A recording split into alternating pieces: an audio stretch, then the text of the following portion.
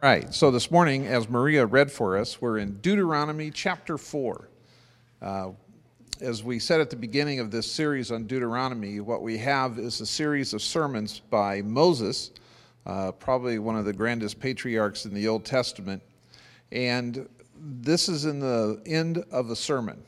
If the first sermon in the book of Deuteronomy begins in chapter 1, it ends here in chapter 4.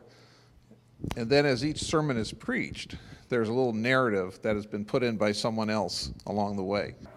So, we're at the end of the sermon. So as Maria was reading this, I hope that the words just kind of came out to you because as all good preachers do, you end your sermon with a bang. You want your people who are listening or reading it to have an impression that this is serious, this is important, this is what we want you to walk away with.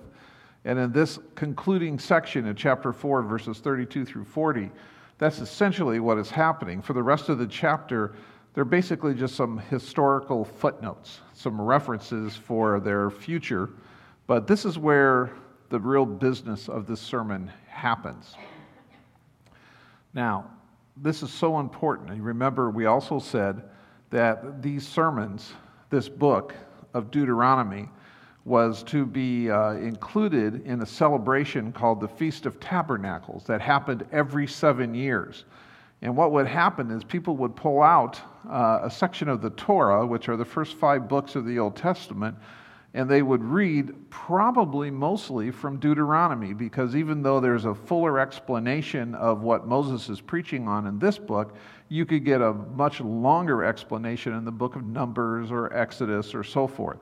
But Deuteronomy, the sermons of Moses, are really little snapshots of what is happening. So every 7 years, this would be pulled out in what is today even still called the Sukkot. It is the celebration for the nation of Israel. And the deal is that all of Israel had to be together, every man, woman, and child. There's my flamboyant hand gestures. Every man, woman, and child had to be together as a nation in order for this festival to happen. Well, as you know, Israel did not stay obedient to the Lord. They went through many ups and downs. Eventually, the temple would be destroyed. Solomon's temple was destroyed. Eventually, it was rebuilt under Nehemiah. They started that structure. Herod would come along later and really make it grand. And by the time of Jesus' day, the temple was the focal point of the nation. Once again, they were celebrating Sukkot, coming together to have, is my mic out again? No, okay, good.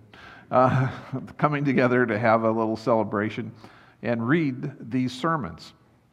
However, in 70 AD, that temple was destroyed, right? When the Romans came in, under Tiberius, they went ahead and just wiped it out. And to this day, the only thing remaining is basically the West Wall. But in 1945, this celebration picked up again because the nation of Israel, almost as important as having the temple there, was the fact that the nation hadn't existed until right after World War II. And so now all the people are gathered together, and certain rabbis have made a supreme effort to get the rereading of the law, the reminder of Moses' sermons put out before the people. And this chapter that we're reading, chapter 4, the ending part, is sometimes the focal point of those celebrations. So this isn't just some dusty message that we're reading and that we're resurrecting in a sense from the ancient Near East.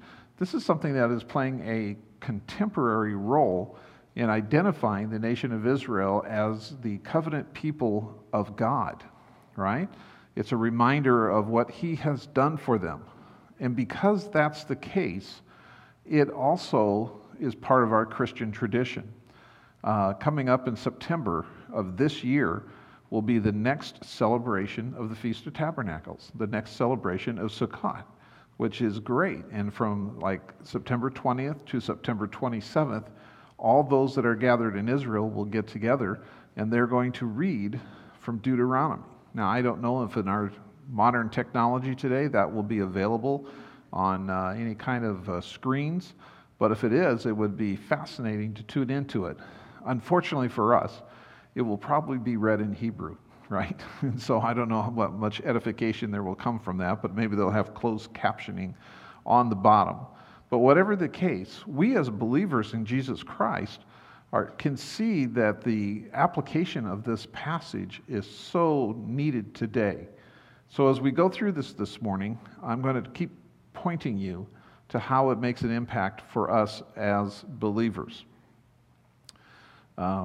Maria read our passage for us. She did a great job, so let's just dive into it. This is one of the most striking and powerful passages in all of the Scripture. The conclusion of Moses' sermon is structured by giving us a verse of historical importance, followed by a statement of truth, a theological point. This is a great pattern for you and I to get into in our lives. Moses is basically saying, remember this? This happened? Now, what kind of theological truth can we say because of that? We can do that in our own journaling. I don't know if you're a journaler or a writer. Some might even call it a diarist. If whatever you're using, right, to write down things to remind you of what God has done in your life, in the lives of your family members, or the life of your church. What a powerful way to remember who He is and what He has done for us. And then periodically going back, you don't have to wait 7 years, but go back and reread that. In my own life, when I journal, I try to do that every day. And then around New Year's, I get that journal, no matter where I'm at in it, and I try to reread it so that I can be reminded. Sometimes I'm reminded of things that God is correcting me on, right? Things that He wants me to change in my thought life, in the words that I speak, in the manner in which I conduct myself. He's convicting me of my sin. And then there are other times in which I am just focused on praising Him, that in His mercy and His grace, He has just showered blessings upon me. That's what Moses is saying to his people. Don't forget this. This is something worth remembering. And because they didn't have writing instruments available to all of them as people, that was a pretty precious commodity in Moses' day, very difficult to get a hold of. He was the one who was journaling for his people. He was the one entrusted with bringing back to their memory what God had done. So let's look at the first two verses, verses 32, 34, and I am going to read through those first three verses. For ask now of the days that are past. Now, notice the word ask. That is going to be the structure of this entire passage. We're going to see three imperative commands, three challenges to the listeners of this sermon. And the first one is to ask. Ask. It's not an option. It's not something he's suggesting. He is emphatically stating, ask. And remember who he's speaking to. This isn't just all the jumbled people of Israel that we have from our readings in the Old Testament and our memories of stories we learned in Sunday school. This is specifically the second generation of warriors, of people that had grown up in the desert because their parents had sinned and they wandered for 40 years, right? And now they're ready to go into the promised land. And so Moses is very understanding of the fact that he needs to ask them something. He needs to say to them, ask. And ask what? Well, let's see what he says. Ask now of the days that are past, right? Which were before you. In other words, go back to your parents' generation. Since the day that God created man on the earth, and ask from one end of heaven to the other, a little hyperbole. Ask everywhere. Ask everywhere. Leave nothing unexhausted with your questions. Whether such a great thing as this has ever happened or was heard of. What God did for the people of Israel. Did anyone else ever experience anything like this? Is this what we can understand happened to us, happened to no one else? If you don't trust me, ask. Ask. Basically, there are four questions here that Moses is telling them to ask. Has any great event like this ever happened before? Secondly, has anybody ever heard about anything like this happening before? Thirdly, has any people ever heard the voice of God? Look at that in verse 33. Did any people ever hear the voice of God speaking out of the midst of the fire, as you have heard and still live? Now notice he's jumping generations there. Has anyone else heard that voice of God? He's not just saying, remember what your parents experienced, but he's saying that you've heard this. Because they were children of the desert, of the wilderness, they saw that pillar of fire leading them on a daily basis as they trounced around out there, waiting for their generation, their parents' generation, to die, so that they might fulfill God's commission to take over this promised land. And he's saying, has this ever happened before? Has anyone ever heard the voice of God? Fourthly, has any God dared to do what Israel's God has done in taking for himself one nation from the midst of another? And again, that's what he says there in verse 34. Has any God ever attempted to go and take a nation for himself from the midst of another nation? And how does he say he's done that? Well, Moses goes through explicit understanding and reasons and actions that God has done in bringing Israel out of the land of Egypt by trials, by signs and wonders, by war, by a mighty hand, by an outstretched arm, by great deeds of terror. He seems to be going to all kinds of extremes in trying to explain to this second generation that God has not given or reserved any part of his being in going to work for his people. You weren't there. You don't remember what it was like, life in Egypt, being a slave, right? Living in the land of the Pharaohs. So when God came in there and carved this nation of Israel, due to the covenantal promises between God and Abraham, God and Isaac, God and Jacob, God and Joseph, I'm going to carve my people out. And I didn't just do this by snapping my fingers. I did this so that the people who were observing this would know that it was Jehovah working on their behalf. This was done by trials, by signs and wonders, by war. And just let me say this. Any time that God has gone to work, anytime there's a major salvation history event, you can almost say these same things are happening, right? When Jesus came, weren't there not trials? Were there not signs and wonders? Were there not mighty hand, an outstretched arm? God is doing that. And again, we are promised that when Jesus returns, we're going to see the same signs. We're going to see that God is doing the same things. Moses is detailing the means of deliverance that God used in order to impress upon the Israelites that nothing was too costly for God to keep his covenant love for his people. In other words, second generation getting ready to cross the Jordan and go into the promised land, you should be so grateful. You should feel so loved. No one else has gotten this attention from God. No one else has seen him go to bat for you like he has. I grew up without a dad. My dad died when I was 2 in a boating accident in California. And so for most of my life growing up, I watched other kids and their dads. And I can't tell you how many times I just thought, man, that would be so cool to have somebody go to bat for me. Like I just watched my friend's dad go to bat for them. I had a good friend who got in trouble at school one time. And just between you and I, he was guilty. There was no question that he had done this. But his dad showed up in the principal's office the next day, and you would have thought this was the greatest injustice ever perpetrated upon any human being. This man went to town on that principal.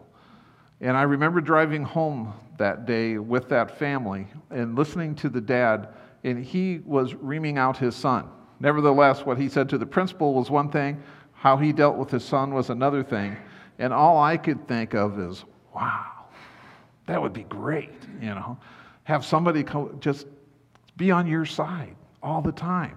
How many times, you've probably seen this too, when you've gotten into a fight with somebody as a kid or did something that was really stupid, and dads would come out of the house. You knew in our neighborhood at least that if something had reached the max level, if a dad had bothered to get up off the recliner, away from the TV and come outside. A football was going to disappear. Somebody was going to get yelled at. The whole neighborhood composite would just be disrupted for that moment.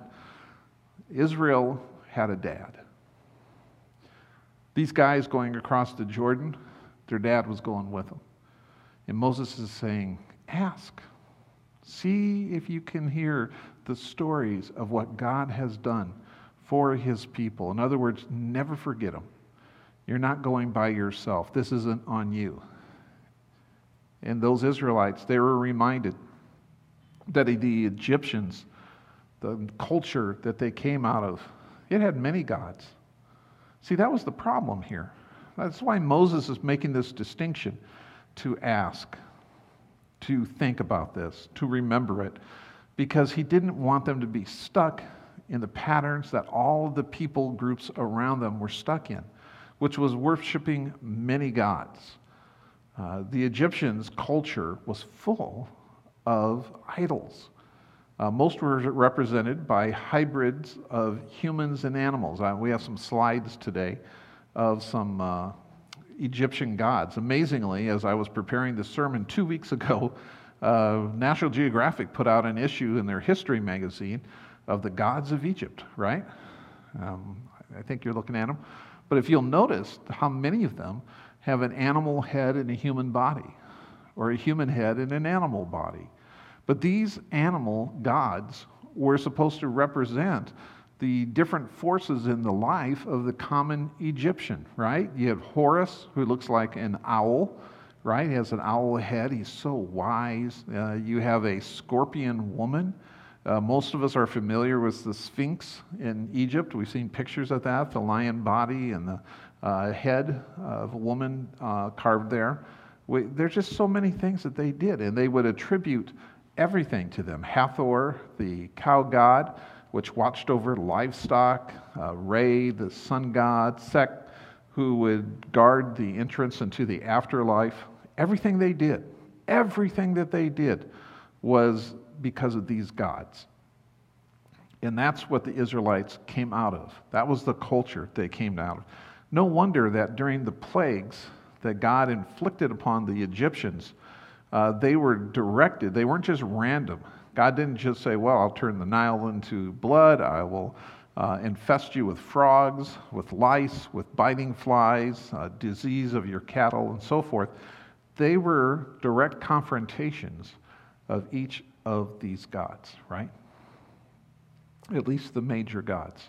So when he turned the water into blood, it went directly against Hapi, right? The bull god of the Nile, or Isis, the goddess of the Nile. If he put in the frogs, it went against Heket, who was the goddess of birth with the frog's head. When he diseased their livestock, it went against their goddess of the cows. And it was a symbol of fertility. In each case, it's a power struggle. Your idols against Jehovah God. Who's going to win?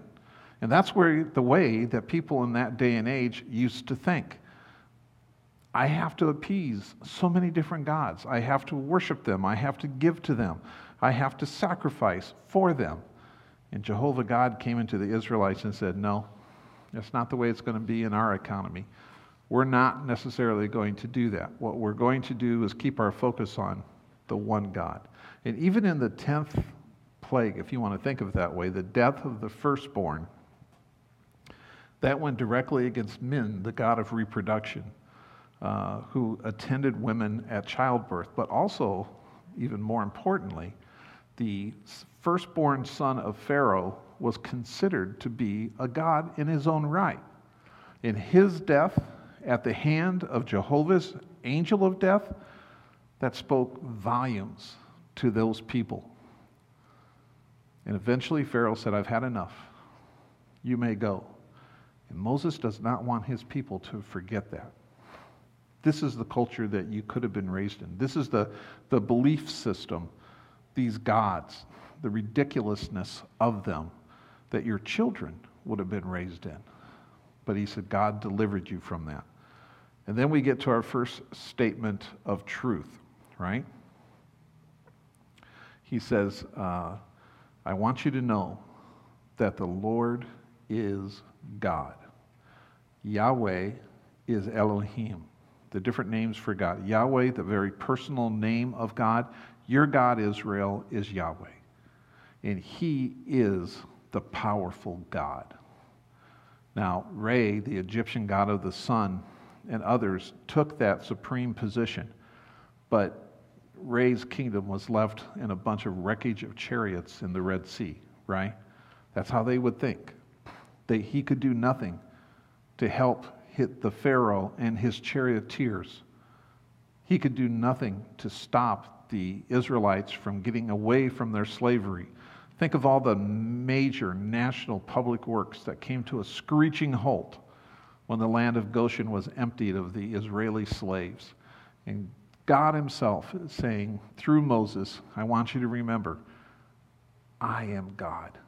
And he makes an emphatic conclusion to that, and he says, there is no other. Booyah! Right?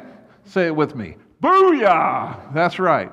There is no other. And I'm trusting that the Israelites listening to this, getting ready to go across the Jordan River, there was a clashing of shields and a raising of spears because that was their God.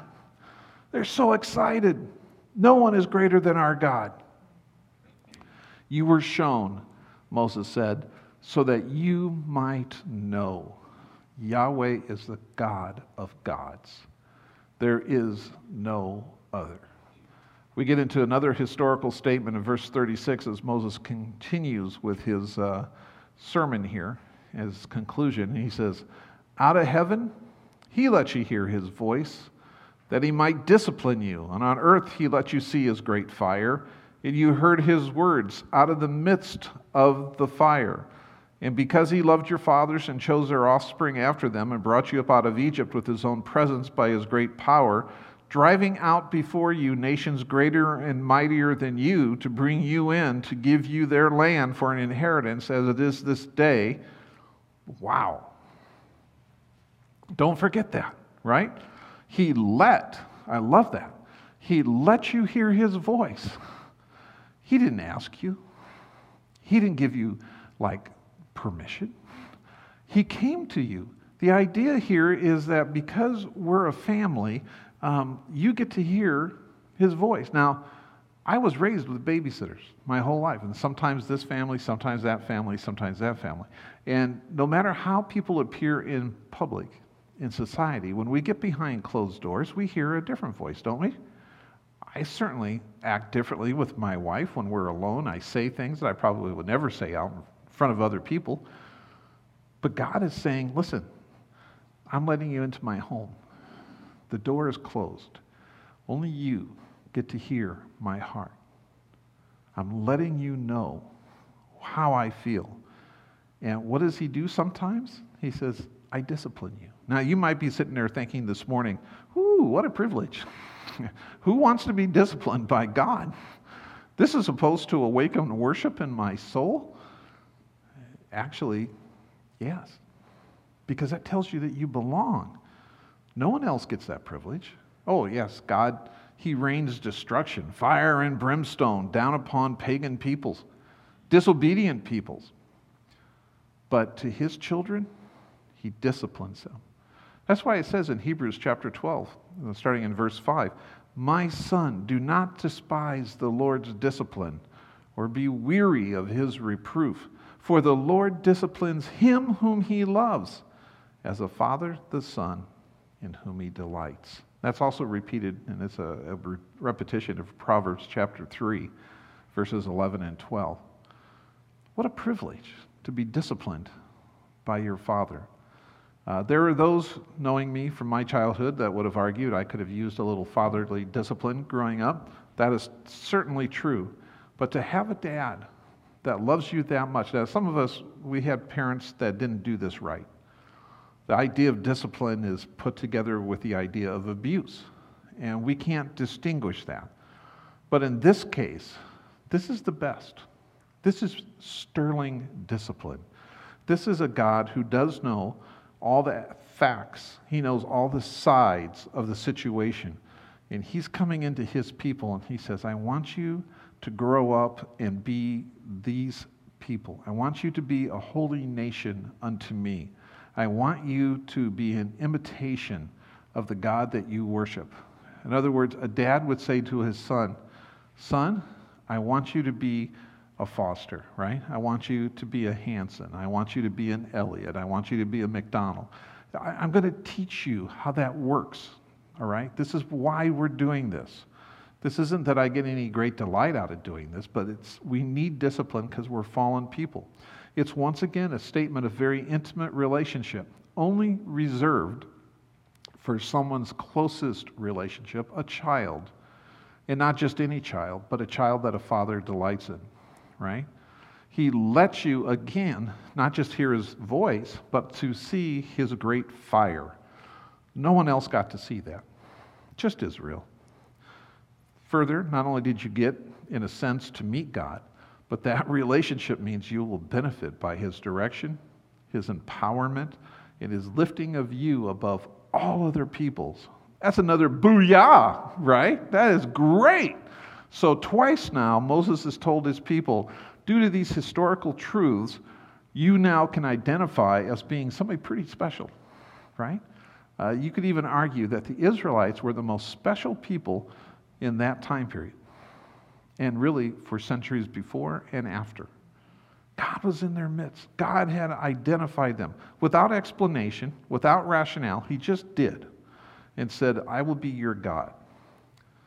The Israelites, when they heard this sermon for the first time, this second generation of Israelites probably looked back over their shoulder at the river Jordan and into the land of Canaan, which they were just about to go into to face fierce tribes made up of giants, and did an immediate application of this sermon of Moses's by thinking, this means God's going to be with us, and he's going to drive out any nation we face. Amazing. And then we come to our second statement of truth, right? I want you to know, right? Now, there's your second imperative, by the way. The first one was ask. The second one is to know or acknowledge. I want you to know the Lord is God in heaven above and on earth beneath. The Lord is God in the heavens above. And this is a figure of speech. It's like in the beginning, God created the heavens and the earth. He's not trying to make a statement about this is exactly God's created sphere. He's just saying everything God created. And basically, he's saying the same thing here. The Lord is God everywhere. You can't go far enough away in your conquest. You can't run from God. He says that over and over again in scriptures. Where shall you hide from God? You can't do it. And then he gives that emphatic statement again. There is no other. There's no other God. All those idols that you were looking at, they don't exist. They're not real. There's only one God. And then he says, lay it to your heart. I love that phrase. To lay it to your heart basically means to return. The verb there means come back. Think about what you're doing. Think about who I am in relationship to you. Lay it on your heart. Don't ever forget it. My mom, even though I didn't have a dad, did a great job of reiterating truths about life to my brother and I. We would go over and over certain statements that she thought communicated value to us. It was not uncommon for her to ask us almost daily, what would a foster do? What do fosters do? We do that as parents. And that's what God wants us to do in relationship to him. Lay it on your heart. Never forget it. Ask. Have anybody else ever had this experience before? Does anyone else had God's direct intervention in their life? Secondly, acknowledge or know who God is, and then lay it on your heart. More than just a thought in your brain, it should come upon its remembrance, stir your inmost part of your being, so that when we're tempted to think God doesn't care, life is too hard, we'll remember. We'll remember and we'll know who it is that we're serving. And then this section ends with a great application statement, right? Verse 40. Therefore, you shall keep his statutes and his commandments. We've had that phrase over and over again in this first sermon. statutes and rules, or statutes and commandments, which I command you today. So even though these were given to maybe your parents, like the Ten Commandments in Exodus chapter 20, and again repeated in Deuteronomy 5, which I give to you, the second generation, today, that it may go well with you and with your children after you, and that you may prolong your days in the land that the Lord your God is giving you for all time. Tremendous promises, right? I want this to be your identity. The way that you live your life should reflect me and our relationship. Does your life today reflect your identity in Christ? Does your relationship with God, known to anyone that runs into you, that knows you, is your family, shaped along those lines so that people would say, there's something different about you. There's something different about your family. There's something different about this church. You guys must be Christ followers. That's what they should see when they see us. And God is saying that to the Israelites. When the Israelites come into the promised land, everyone should know that they are not like the Egyptians. They're not like the Ammonites. They're not like the Hittites. They don't worship Chemesh or Ashtoreth or any of the other idols. They worship one God, Jehovah. Yahweh is Elohim, and there is no other. And he says, if you do this, you're going to flourish. I want this, as he says in verse 40, for your life to go well, right? Not just for you, but also for your kids. And then he says, and you will have a prolonged life. Now, we read that today, and we read it as individuals. Wow, if I obey God, I'm going to live a long time. But that's not the focus of this verse. He's talking to the Israelites. He's saying prolonged life corporately, as a nation. If you obey my commands, you'll get to stay in the land that I've given you, that you haven't earned in any way whatsoever, but you'll get to stay there and be part of me for a long time. Well, unfortunately, what we know is this second generation, before they die, have already begun to allow the idol worship of the neighboring tribes to seep into their culture. It didn't go that long, but God still loves them. God loves his people. And one of the things we see in this section, even though it's not explicitly stated, is there is the concept of love.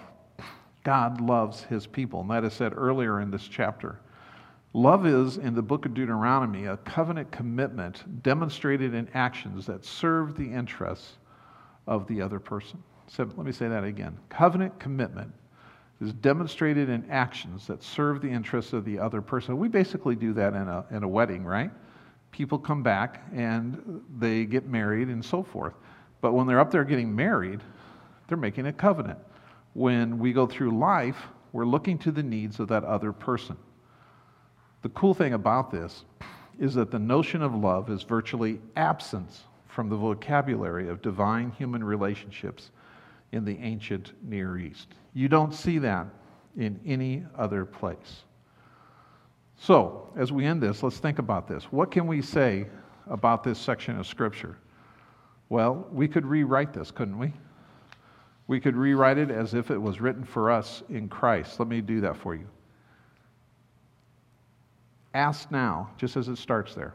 Ask now of the days that are past, which were before you. So even as believers, let's ask and see what our ancestors, see what people that we know who walk with God can tell us. Since the day that God created humankind on earth and asked from one end of heaven to the other, whether such a great thing as this has ever happened or was ever heard of, did any people ever encounter their gods directly, as you have encountered him and still live? Or has any God ever dared to invade the kingdom of darkness and take for himself a people from the midst of that kingdom by trials, by signs, by wonders, and by war, by a mighty hand and an outstretched arm? All of which Jesus Christ, your God, has done for you on the cross before your eyes. To you it was shown that you might know that Jesus Christ is Yahweh, God. There is no other beside him. Out of heaven he came as the divine word, that he might reveal the Father to you, and on earth he revealed his glory, the glory as the only begotten of the Father, full of grace and truth. Know therefore today, lay it to your hearts, that Jesus Christ is Yahweh. He is God in heaven above and on earth beneath. There is no other. Walk in a manner worthy of Jesus Christ the Lord, fully pleasing to him, bearing fruit in every good work, and increasing in the knowledge of God, being strengthened with power according to his glorious might, for all endurance, patience with joy, and giving thanks to the Father. All right, let's pray. Father, I thank you for your word. It just thrills our hearts when we think of the fact that just as you rescued the Israelites out of Egypt, so you've rescued us out of sin. Father, you've gone to no end of extremes to bring us to the place where we need to be today. I pray, Lord, that as we go through our life, that you would help us to just walk in a way that is faithful, to be obedient to you. You love obedience. It is our prayer, Father, that we'll acknowledge that your Son, Jesus Christ, is Yahweh, that he cares for us, that he leads us, and as we seek to do his great commission in sharing our faith with others, as we seek to love one another in the great commandment, Father, I pray that we will follow his leading. Lord, we thank you for your discipline in our lives. We thank you, Father, for the fact that you care for us so much. Father, we reject all idols that creep into our hearts and to our minds, and we will serve you and you alone, for there is no other. In Jesus' name, amen.